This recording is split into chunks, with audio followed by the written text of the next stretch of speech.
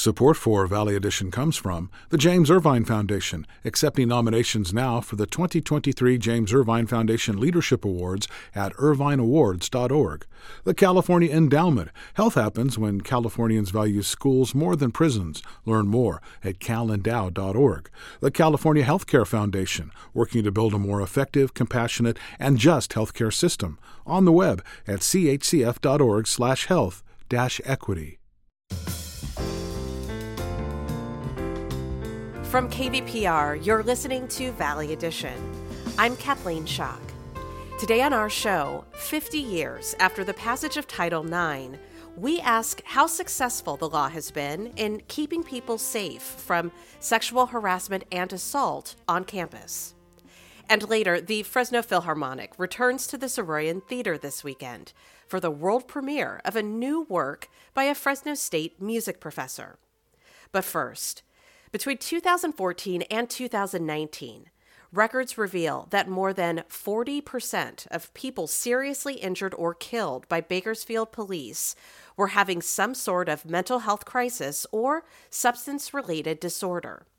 That's according to a new analysis done by KVPR and the California Reporting Project. KVPR's Sarith Hawk reports. Kelly James was driving all over Bakersfield, scanning the streets for any sign of her younger brother, Michael Dozer. She hadn't seen him in days and had good reason to be concerned. It's just that sometimes my brother have breakdowns. You know, I remember him looking up at me one day and was crying his heart out.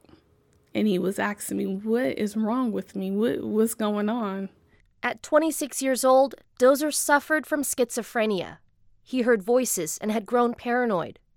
Frantic, searching for hours just that day, James drove past a gas station on East Brundage Lane in Bakersfield.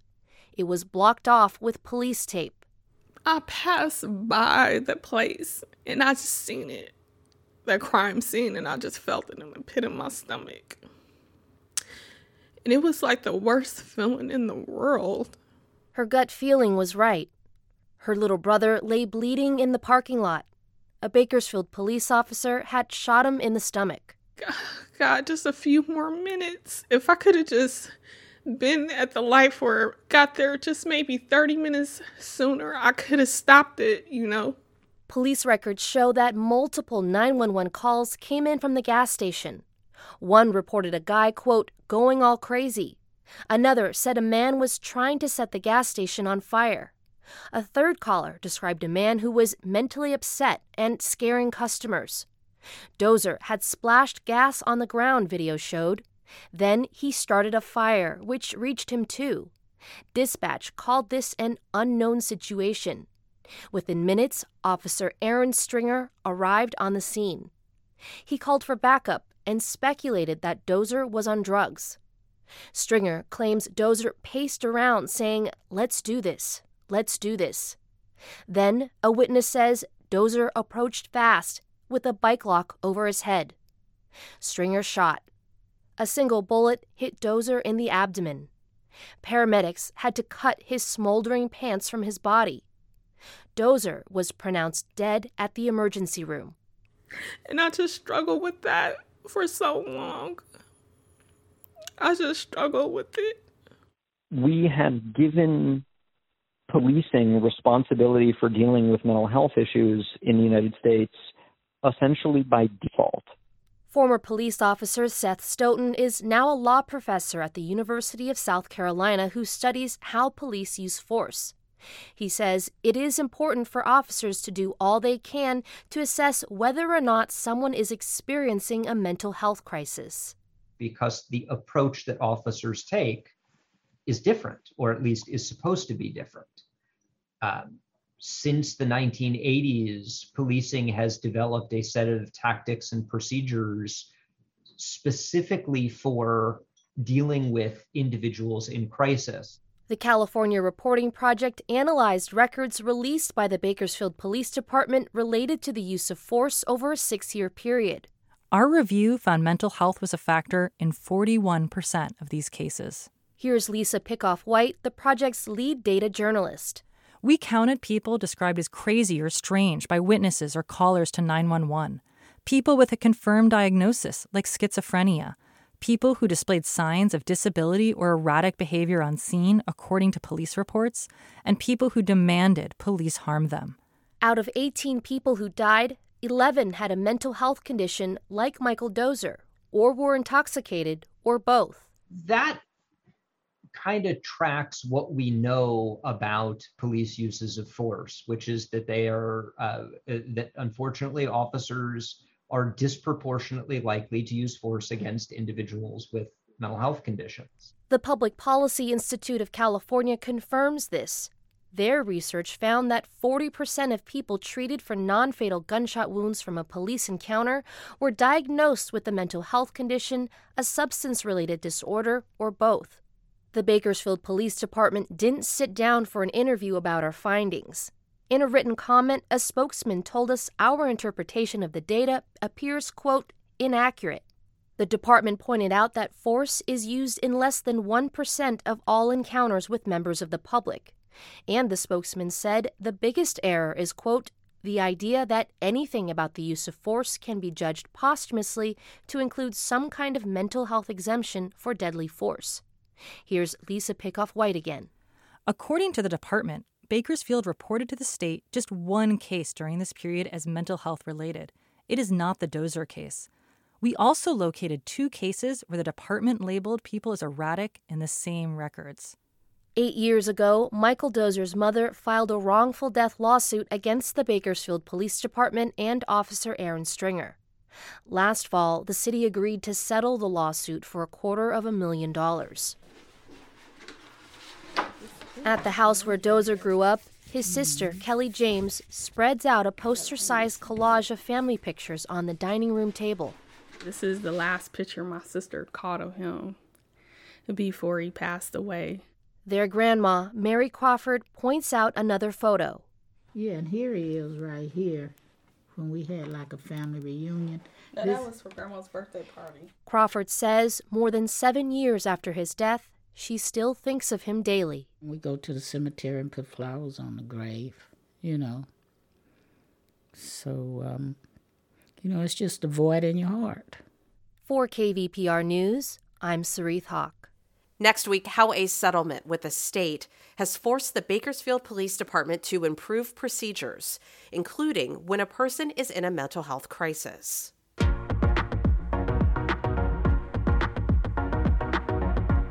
You're listening to Valley Edition. I'm Kathleen Schock. A USA Today investigation published this week details concerns that Fresno State's Title IX office lacked the staff and resources to adequately investigate sexual harassment and assault claims during Joseph Castro's presidency. To get a better sense of how Title IX works on university campuses, I spoke with Chelsea Mutual, a senior staff attorney with the California Women's Law Center. I suspect that when most people hear Title IX, they think of women's sports. But of course, it is a much, much, much bigger law. So I want to take a look at maybe the history of this law and how sexual harassment came to be considered illegal sexual discrimination. Sure. So, yeah, I think you're right that a lot of people, when they hear Title IX, they think of sports, they think of athletics, which is correct, but they don't realize that it is much broader than that, as you said. Title IX was passed in 1972. It's a federal civil rights law that, as you mentioned, prohibits discrimination on the basis of sex in education programs and activities. So that's all public and private schools that receive any federal funds, from kindergarten through universities. So this applies to most schools. And sex-based discrimination has, over the years, come to be understood, by courts and enforcement agencies to include sexual harassment, sexual violence, such as rape or sexual assault. And so schools under Title IX are required to take certain actions to respond to prevent sexual assault and sexual harassment so that students have equal access to education. So can you just explain the process at a school or a university when there is a sexual harassment claim made? How does it differ from, another place of employment? So, yeah, I think the reason some people find it confusing is because Well, so there are a couple things here. People find it a little confusing when we talk about sexual violence because they think of criminal charges and they overlook the alternative to that, to criminal proceedings that Title IX provides to students specifically on campus. And Title IX and school disciplinary proceedings for sex-based assault or harassment are a way to address sexual violence on campus as a civil rights issue, similar to the civil rights protections in the workplace under Title VII. So those laws have similar both legal and conceptual roots. They're rooted in the civil rights movement, but the actual process, as you mentioned, is different. So, and it depends on the school. There are certain requirements that all schools have to comply with under Title IX, but the specific process looks different at various schools, looks different at a high school than a university or a college. So I can tell you sort of broadly what happens or what should happen when a student makes a complaint of sexual harassment or sexual assault on campus, whether the perpetrator is a professor or an employer of the school or it's another student. So what that's supposed to look like once the student reports that is that the Title IX officer should be involved. The Title IX coordinator or officer, there has to be one at every school. That's a requirement. And the student will meet with the Title IX coordinator and talk about the investigative process, the options the student has, whether that's to file a formal Title IX complaint regarding the sexual assault or harassment, or to explore sort of alternative informal options such as a mediation. And the student should be informed at that meeting, what all of these tools and options that are available to them, including sort of interim supportive measures, like whether that's a need to extend, deadlines relating to their classes or their exams, issues relating to their housing if they feel unsafe, counseling, things like that. So if the student decides to move forward with the Title IX complaint, there'll be an investigation. And so let me step back and say that the overall process, it varies in terms of how long it takes to complete the investigation, and there's no set deadline under Title IX. So generally, the school will initiate the investigation if the student wants to proceed in that manner, and the student will be interviewed. The perpetrator, the person being accused of the sexual assault or harassment, will also be interviewed. And the student can provide any evidence they might have, any texts or pictures or anything else related to the incident, and then also witnesses that they might want to be interviewed on their behalf. After that process, usually what happens is the investigator is supposed to provide sort of a summary of the statements from the person being accused, from the other witnesses, and then there will be a hearing at the conclusion of the investigation process-ish. Although that actually depends on state law too. In California, there's some nuance there. But that's where the student will testify. The person being accused of the assault or harassment will also testify, as will any witnesses that either of them have identified. And then after that point, there will be a decision issued essentially on whether the person who we refer to as the respondent, usually who's being accused, has whether they make a finding as to whether that person did what they were accused of, and basically finding whether they're responsible or not for the sexual assault or harassment. And when that finding is issued, if there's a finding of responsibility, then there will be some sort of consequences for that, whether that's being expelled, whether there are any number of things that the school could implement. And then there's the opportunity to potentially for an appeal.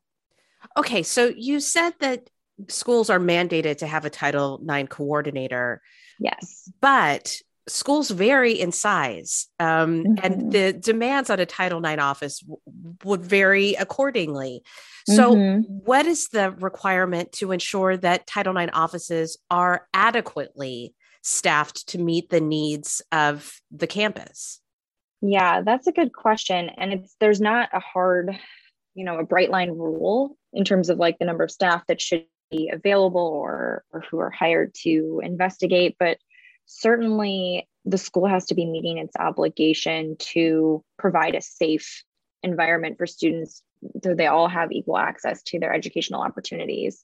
And in some schools, like you mentioned, if they're very small, that might mean that the Title IX coordinator could also have another job title. But if that other job, there's a conflict with that position and their role as Title IX coordinator, that might mean that the school's not compliant with Title IX. I'm sure, it's something that lawyers say a lot, but there's a lot of gray area. It's not, like I said, there's not a bright line rule. It depends on the context.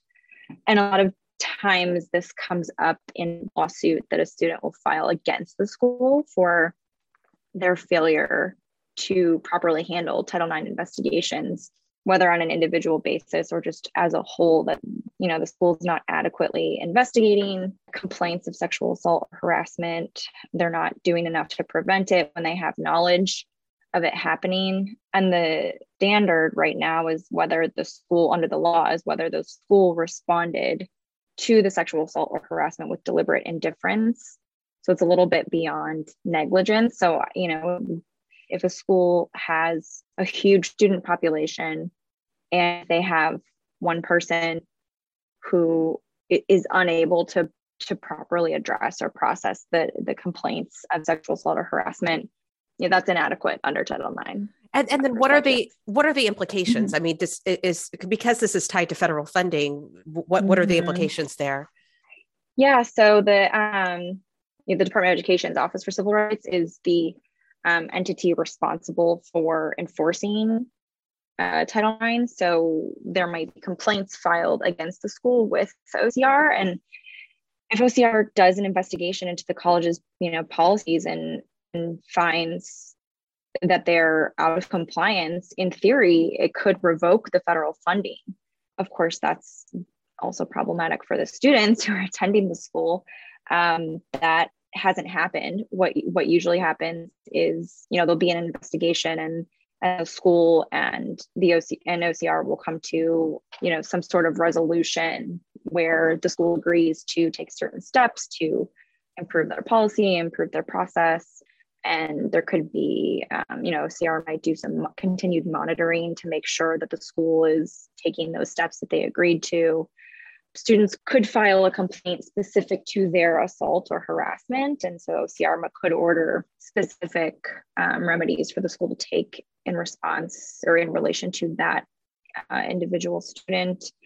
So that's on the funding side in terms of the government action that can be taken. And then, as I mentioned earlier, there are civil lawsuits that students file against the schools, and the implication there is obviously damages, but also reputational harm to the school. Sure. Mm-hmm. So before I let you go, this is the 50th anniversary of Title IX. This year marks the 50th anniversary. From where you sit, as it pertains to sexual harassment and sexual assault in school settings, how effective has Title IX been in dealing with these cases? That's a good question. I think we can recognize that Title IX has done a lot to help girls and women in terms of their education and sex discriminant education, but that there's still a lot of work to be done. The 2020 rule that was finalized sort of sent us backwards in time a bit, and the Biden administration is currently reviewing that and going to propose a new rule that'll be published. We're expecting next month in April, that should hopefully provide more safeguards for sexual assault and harassment survivors. So I think it's been a really critical tool for students, but I think we also have to recognize that for a lot of women and girls, the system has failed. And I think especially relating to LGBTQ plus people of color who are disproportionately harmed. And, there's more work to be done. Well, I've been talking with Chelsea Mutual, Senior Staff Attorney with the California Women's Law Center. Thank you so much for being on the show. Thank you for having me.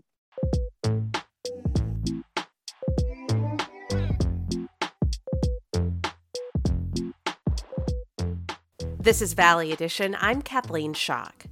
A little over a year ago, Fresno made headlines as one of the first California counties to offer the COVID vaccine to farm workers. That was partly the work of Dr. Trinidad Solis. At the time, she was a county public health physician, but in January of this year, she was promoted to Deputy Health Officer of Fresno County. KVPR's Carrie Klein has this interview with Celise about her personal history and how it's shaped her priorities in her new role. One of those includes developing a rural mobile health project. And that really builds upon the work I've done over the past year and a half here with the health department, which is, doing vaccinations and testings about COVID at the agricultural workplaces. But building on that and doing more than COVID and doing some basic health screenings in rural community events and so forth. So that's another thing that right now I'm brainstorming with several of our other colleagues here, but that's a topic and project that I want to continue working on. In addition, I also serve as a medical consultant to programs here within our maternal, child, and adolescent health division. So I'm also trained, besides in public health, I'm also a family medicine doctor and board certified. So I really believe in the importance of keeping our families healthy. And one way of doing that is keeping our mothers healthy, making sure they have healthy pregnancies, making sure kids get routine physicals. And so we have several programs here at the health department that help mothers do that. And so I encourage anyone who has questions or wants to know about our resources. We have several of those links on our website. So it sounds like you're trying to develop more outreach to some communities that may not necessarily have the best access to healthcare or health information. You're talking about even families and mothers, but also rural communities. And you were involved in some of the early COVID vaccine efforts, as you said, with agricultural communities and agricultural workplaces. Exactly. Yeah. So I learned a lot from my experiences of, for the first time, really developing vaccine clinics at the agricultural workplaces. So prior to COVID, we here at the health department, we didn't really have those bridges or relationships with our ag employers. But under this pandemic, I mean, as we all saw, it was an emergency and we had to develop some creative solutions. And I think I learned so much about these collaborations with our ag employers, with our community-based organizations. And through those collaborative efforts, we were able to administer over 34,000 doses of the COVID vaccine to our agricultural employees. And many of them don't have a primary care doctor or don't have routine access to healthcare. So, we just wanted to eliminate as many barriers to access to these vaccines as much as possible. And so, as you mentioned, you're an MD, a family medicine physician. You also have a master's in public health. But even long before that, I've heard you talk about your background growing up and how that has informed, where you've gone professionally. So talk a little bit about your path in getting to where you are now. Sure. So I was born and raised in Selma, California, and it's a small rural town here in Fresno County. And I'm a first-generation daughter to Mexican immigrant farm workers. My father, for example, worked over 40 years in the fields here in California. And myself as a child, I spent some of my summers working alongside my parents and siblings in the fields here in Central California. And so, from an early age, I learned the hard work it takes to work out in the fields and appreciate what our farm workers do to help feed our community. And so I think just having those experiences early on really shaped not only the importance of being thankful for our farm workers and the essential work they do, but also my parents instilled the importance of education early on. They always said that they felt they had immigrated, that they didn't have as many options in terms of education. So they really instilled the importance of education and working hard. And so myself, growing up, I would also see my parents have difficulty accessing care, like health care. My parents were monolingual Spanish speakers, and it was difficult to find culturally and linguistically competent physicians. And I often would be translating for my parents during their doctor visits. So I think for those reasons, I was drawn towards medicine. And, during my training as a family medicine doctor, I learned that seeing patients out in the clinics, that a lot of times the root of their problems was beyond the clinic walls, like having access to healthy food, having access to having a safe space to exercise. And so I would be giving these recommendations and I would see it would be hard to follow them. And it's not that my patients didn't want to, it's just they didn't have access. So I think my experiences, not only growing up, but also in my clinical practice, I saw that I wanted to be more involved in the solutions, beyond the clinic walls. Really, I'm talking about public health to help our vulnerable communities. Yeah, I mean, those are some pretty significant barriers to a healthy, prosperous life? I mean, you talk about, even language barrier, but also, lack of access to health insurance and health care, in some cases, in some of these rural communities, a lack of access to healthy food or space or time to exercise. So how do you hope to sort of break down some of those barriers? Right. So earlier last year, I think based off my experiences, I knew growing up in a rural space that transportation is pretty difficult, especially public transportation is very limited.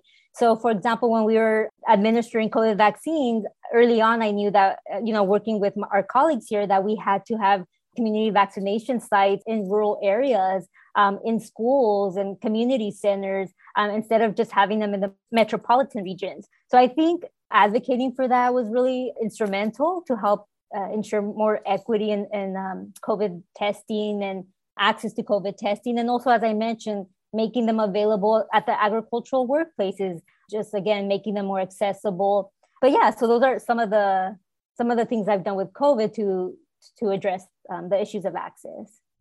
And once COVID it may not be fully behind us, but when our focus doesn't need to be on COVID so much. You talked a little bit about maternal health. What are going to be some of your other priorities moving forward? Right. So I agree with you. So COVID, we've been doing a lot of discussions about with the community that we're moving more towards endemic, where we're learning how to live with COVID. And even though it's endemic, I always inform people that doesn't mean that COVID is any less dangerous, and just another reminder for those who haven't been vaccinated yet to ask your doctor if you still have questions.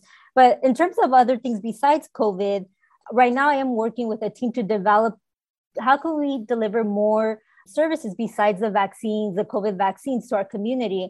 By that, I mean screening for diabetes, screening for blood pressure. A lot of these diseases, they don't have symptoms early on. And so from my experience as a clinician, I see that sometimes people are afraid to even visit their doctor because they don't want to know they have a disease, or they're afraid to know their numbers. And I really want to change that paradigm, and encourage people to be aware of where they stand with their numbers, because usually we have a better prognosis when we can detect diseases early.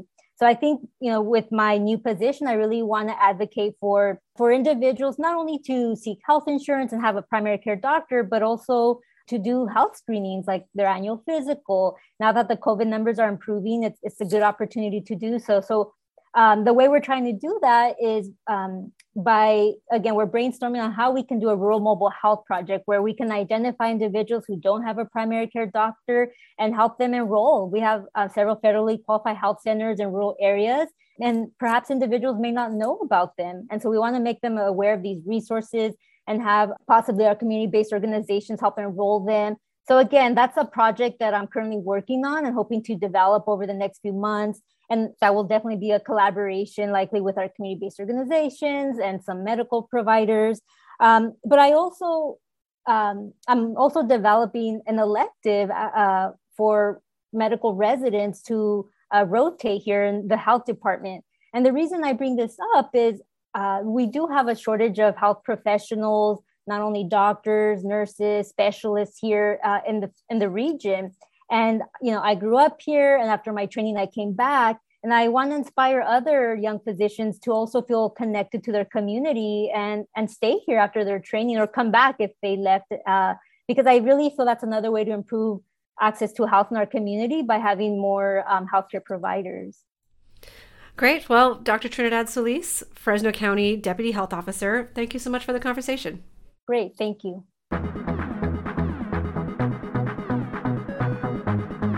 You're listening to Valley Edition. I'm Kathleen Schock. Valley native Donna Barba Higuera took home the Newbery Medal for her book, The Last Quintista. It's a dystopian sci-fi novel about a 12-year-old girl who keeps the memory of Earth alive after the planet is destroyed by a comet. I spoke to Higuera about the inspiration she drew from her childhood growing up in Taft and what it's like to win the nation's most coveted prize for children's literature. You, of course, grew up in Taft. Tell us a little bit about your childhood and how those experiences have informed the stories you tell as an author. I did grow up in Taft, and I think that a lot of my childhood, we're surrounded by oil fields and agricultural fields. And sometimes there wasn't a lot to do when I was growing up in the 70s and 80s. And so we would explore, my friends and I. And oftentimes we just had really big and vivid imaginations. So oftentimes, there was a pioneer cemetery in Taft Heights up behind where we lived. And my friends and I would go out to this cemetery. And I remember just looking at these, what I thought were ancient headstones, and making up stories of the people who had lived there and why they were there. And I know now it was probably quite dangerous. I think the ground is unstable, but at the time we were exploring the oil fields. And so a big part was, my surrounding and what I grew up with, but also the people I grew up with. They're just, people from Taft are just, the best at heart. They just have the most amazing personalities on top of that, but just really good people. And so oftentimes bits and pieces of the people I know have made it into my stories as characters in a good way. I mean, maybe a few bad, but mostly good. Well, tell me a little bit more about your family, because I understand that storytelling was a big part of your tradition. Yeah, but my grandmother used to tell me stories. Oftentimes her family was lived in San Luis Obispo, and her family had been settlers when it was Mexican territory long ago, and California was part of Mexico. And so a big part of my growing up was her telling stories of when her family had settled that area and had moved from Mexico, but also her childhood and what it meant to be a minority in Central California, and how her childhood was affected.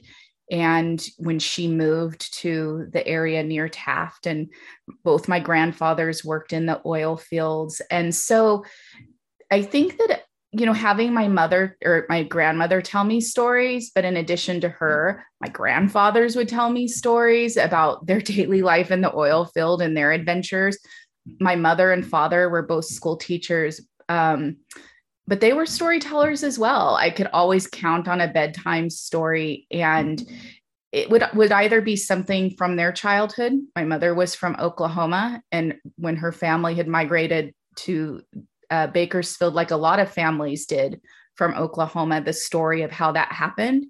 But a lot of them were make-believe. My dad had a big imagination as well. And so he was always telling my sister and I really fantastical stories, many of which I would go to school and repeat to my teachers and tell them they were true, which sometimes would get me in trouble, and then in turn would get him in trouble at home with my mother.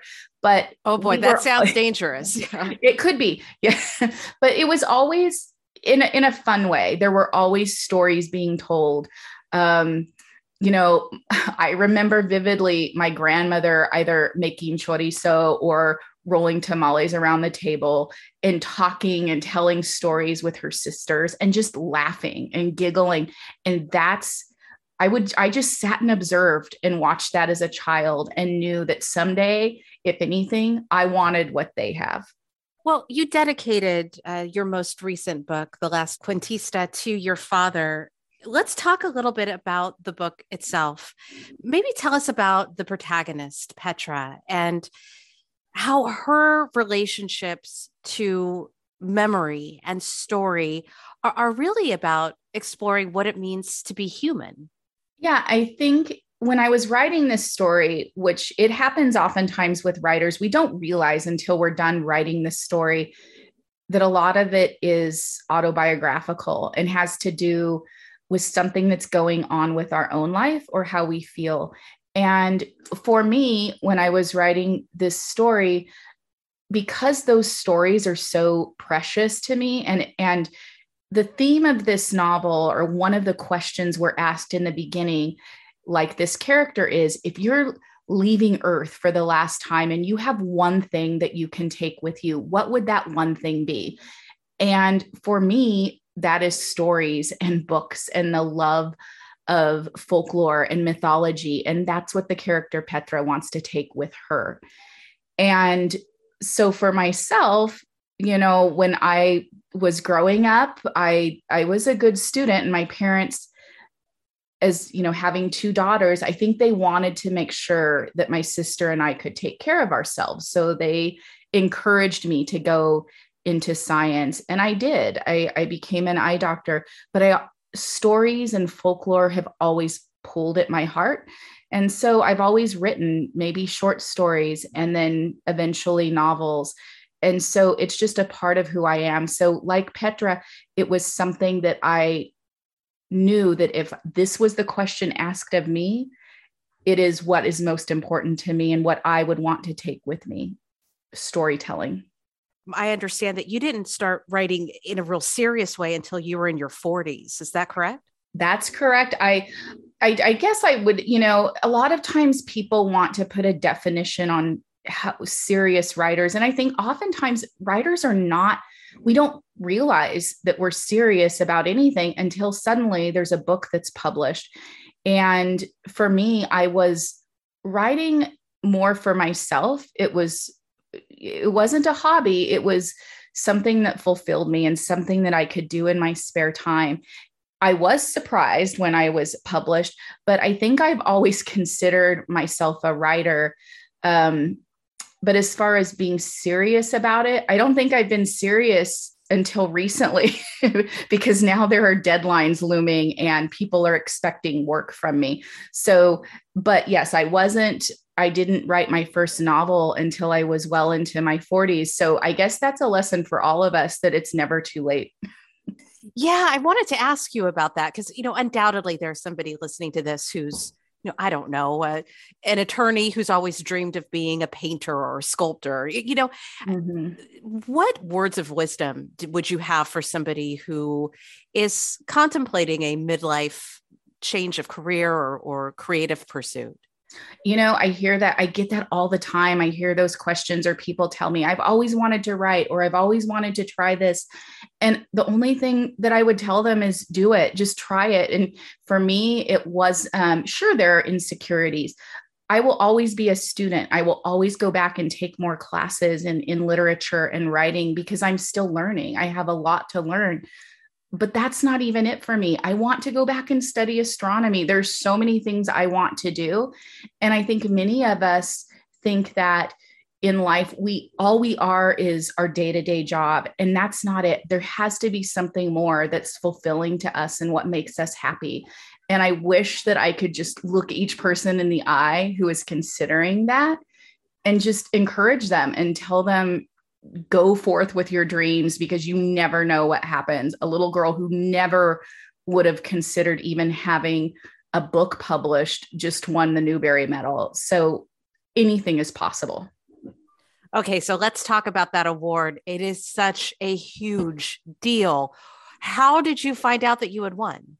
Well, that's an interesting story. There are a lot of smoke and mirrors that go into it because they don't want the winners to know until just before. So in the past, I had heard that people got the call in the middle of the night, the night before the ceremony. And I never dreamed, this wasn't even on my radar. My book has, sci-fi and dystopian elements. And really the last science fiction novel to win the Newbery was A Wrinkle in Time. And that was, 50 years ago. So what happened was my publisher, the marketing department said, hey, Barnes & Noble wants to have a meeting with you this weekend. They have 2 meetings, Saturday and Sunday. And it was a Zoom meeting. So of course, in the day of Zoom, a call was not in the talks. So I log on to this Zoom meeting, which I presume is with Barnes & Noble. And there were way too many faces for this to be a Barnes & Noble meeting about a paperback version of my book, Lupe Wong Won't Dance. So I log on and immediately they told me they were from the Prix de Belpré committee. And Prix de Belpré is a different American Library Association award. And it's for a work of a Latino character or author. And so for me, of course, that made me extremely emotional. But again, I got off this call and was talking to the PR department and completely blown away and said, oh, so is tomorrow the real meeting with Barnes & Noble? And they said, yes. And so I logged on the next day expecting it to be Barnes & Noble. And the first words that came out of a gentleman's mouth again, way too many faces for it to be Barnes and Noble, was, "Hi, Donna. I am the chairman of the Newbery Medal Committee." And of course, I completely burst into tears, completely not expected. And I saw my editor there and some other friends from the publishing house. And it was just a really emotional moment. I can't even describe the feelings because there was, shock and giddiness, and everybody was laughing and crying and sharing with those emotions with me, people I didn't even know. So the call was a Zoom call, but it was extremely surreal and unexpected. So how has life changed since then? And what does the future hold? Because I understand you're still working as an optometrist. Is that right? I am still seeing patients 2 to 3 days a week. I love the balance. I hope I can continue to do that. I love my patients. They have become like family members over the last 27 years. And so if I can keep going, I will. And I get to work both sides of my brain. I love it. It's been different. The days that I'm not at my day job, recently it's been a lot of interviews, but in between there's still writing and working that side of my brain that I love. So oftentimes I have to get up early in the morning and sit to do my writing. And for me, that is my escape. That is my place to go and find other worlds and other places. And it's just my first love. And so, for now I'm working on a new project. Again, yet another deadline, but in a good way. It's been a lot of chaos, but really happy chaos. I'm sure I'm among many that is very excited to see what that next project is. We're just huge fans of your work here in the Central Valley. And thank you so much for fitting us into your busy schedule. Thank you so much, Kathleen. It was a pleasure.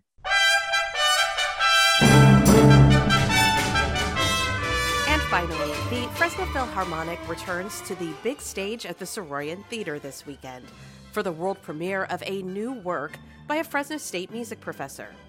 KVPR's David Ouse spoke with director Ray Hatoda and composer Kenneth Froelich.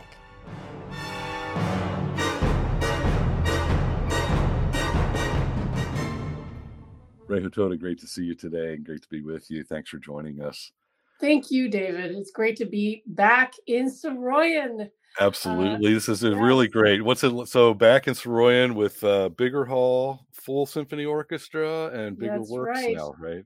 This will be our first official Masterworks concert back in the hall in over 2.5 years.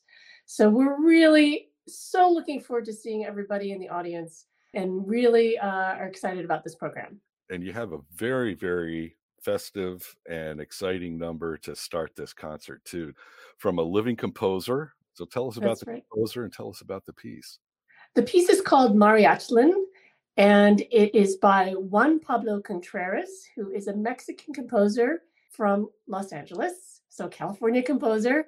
And his piece evokes a mariachi band. So it's very celebratory, but quite complex. He actually teaches on the faculty, composition faculty at USC. And he's only 35 years old. I mean, he's just a remarkable talent. And he will be here for our Saturday evening concert. So everyone will get to meet him on stage. And I'm just really excited about this piece. There's so many elements of celebration in this piece, which includes the orchestra singing, the violinist doing a fantastic mariachi solo.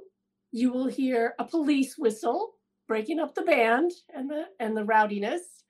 I mean, it just evokes so many elements of the Western classical tradition, but put to this wonderful Latino cultural heritage. So I just love it. Oh, that's wonderful. And what a great musical expression to share with the Valley, especially. One thing I've read about his work is that critics have described him as both fun and serious at the same time. And this work really seems to capture that. Exactly. It's very rhythmic. So it's challenging for the orchestra in so many different meter changes that happen in the score. But it comes off as being ebullient and dance-like, so it's really exciting.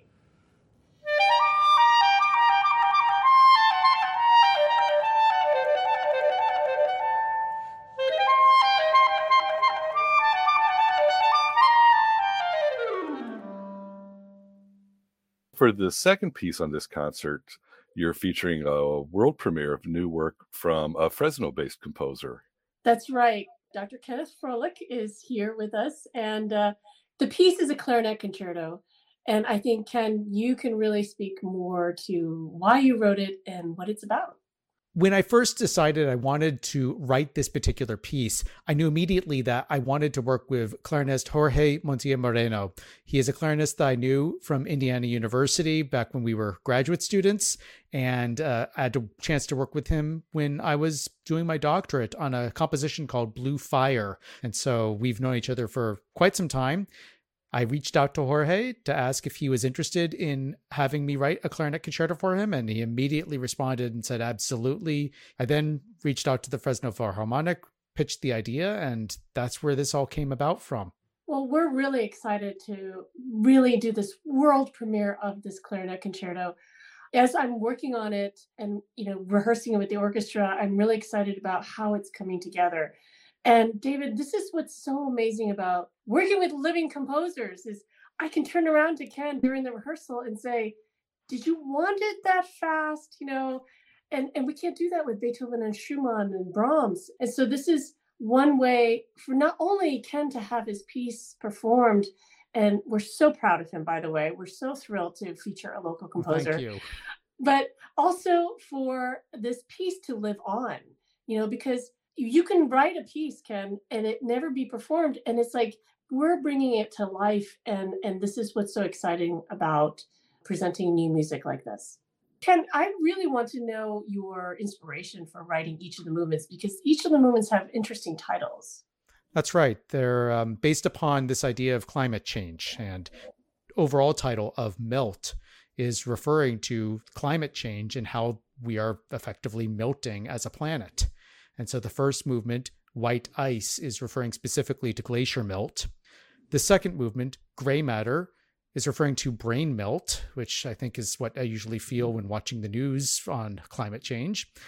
And then the third movement, Black Steel, is referencing wildfire and steel girders melting as a result of the wildfires in California. And so this is where all of these three movements kind of come into play.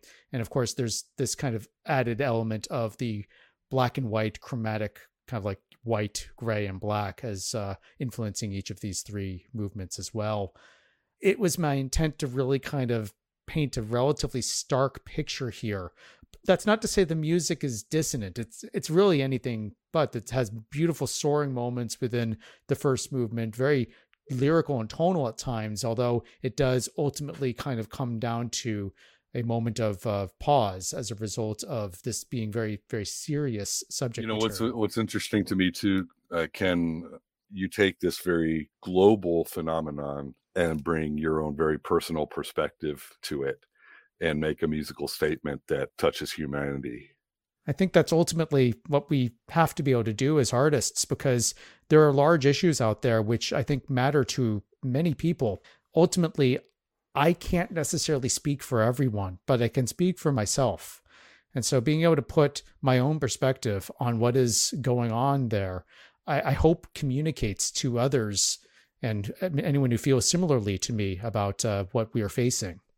Ken Froelich, thanks so much for joining us today. Thank you.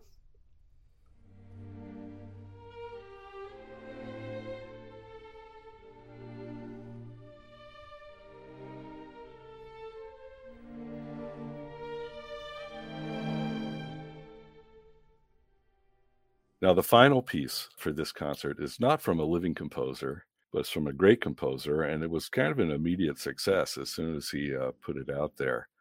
Sir Edward Elgar's Enigma Variations. Love to hear about this piece. Yes, it is a profound work, and it's interesting that there is a connection because in the Clarinet Concerto by Ken Froelich, he is very good friends with the person he's written this piece for, Jorge Moreno. And so I wanted to kind of bridge that with this English composer, Elgar, in that this piece, the Enigma Variations, it sounds very ominous. What is that? If someone were to look at the program and say, what is an Enigma Variation? Well, really, the piece is about Elgar showing all of his friends who were either amateur musicians or music lovers giving them a moment in the sun with a movement that pertains to each of his friends. So there are 14 variations, and each of them refer to a very close friend who was either a musician or a music lover, but also his wife, also his publisher, who had a huge amount of influence over this piece. He was kind of going through a midlife crisis, I think, before he wrote this piece, and he felt really uninspired. And what did he do? He looked towards his friends and his community and his camaraderie for inspiration. And I find that so profound in our day and age that, you know, we can look at the Enigma variations in a different way, because community and friendships and the things that are important to us, we learned so much from during COVID. You know, those things are invaluable to us. And so I think opening this, you know, our concert back into Saroyan is like telling everyone, for me and the orchestra and the organization, that you are our friends. We want to share this music with you. It's important that you are a part of this community, our Fresno Philharmonic family. Well, it's a really, really engaging program you've put together. It will be a thrill for audience to hear the full symphony with larger works back in the big hall, Saroyan Hall. And that all happens tomorrow night, Saturday, March 12th at 7:30 p.m. Ray Hatoda, thanks so much for joining us. Thank you, David. It's great to be back. You'll be able to hear more of this interview and get even deeper into the music during KVPR's next Fresno Philharmonic broadcast on Tuesday, March 22nd. For Valley Edition, I'm David Ouse.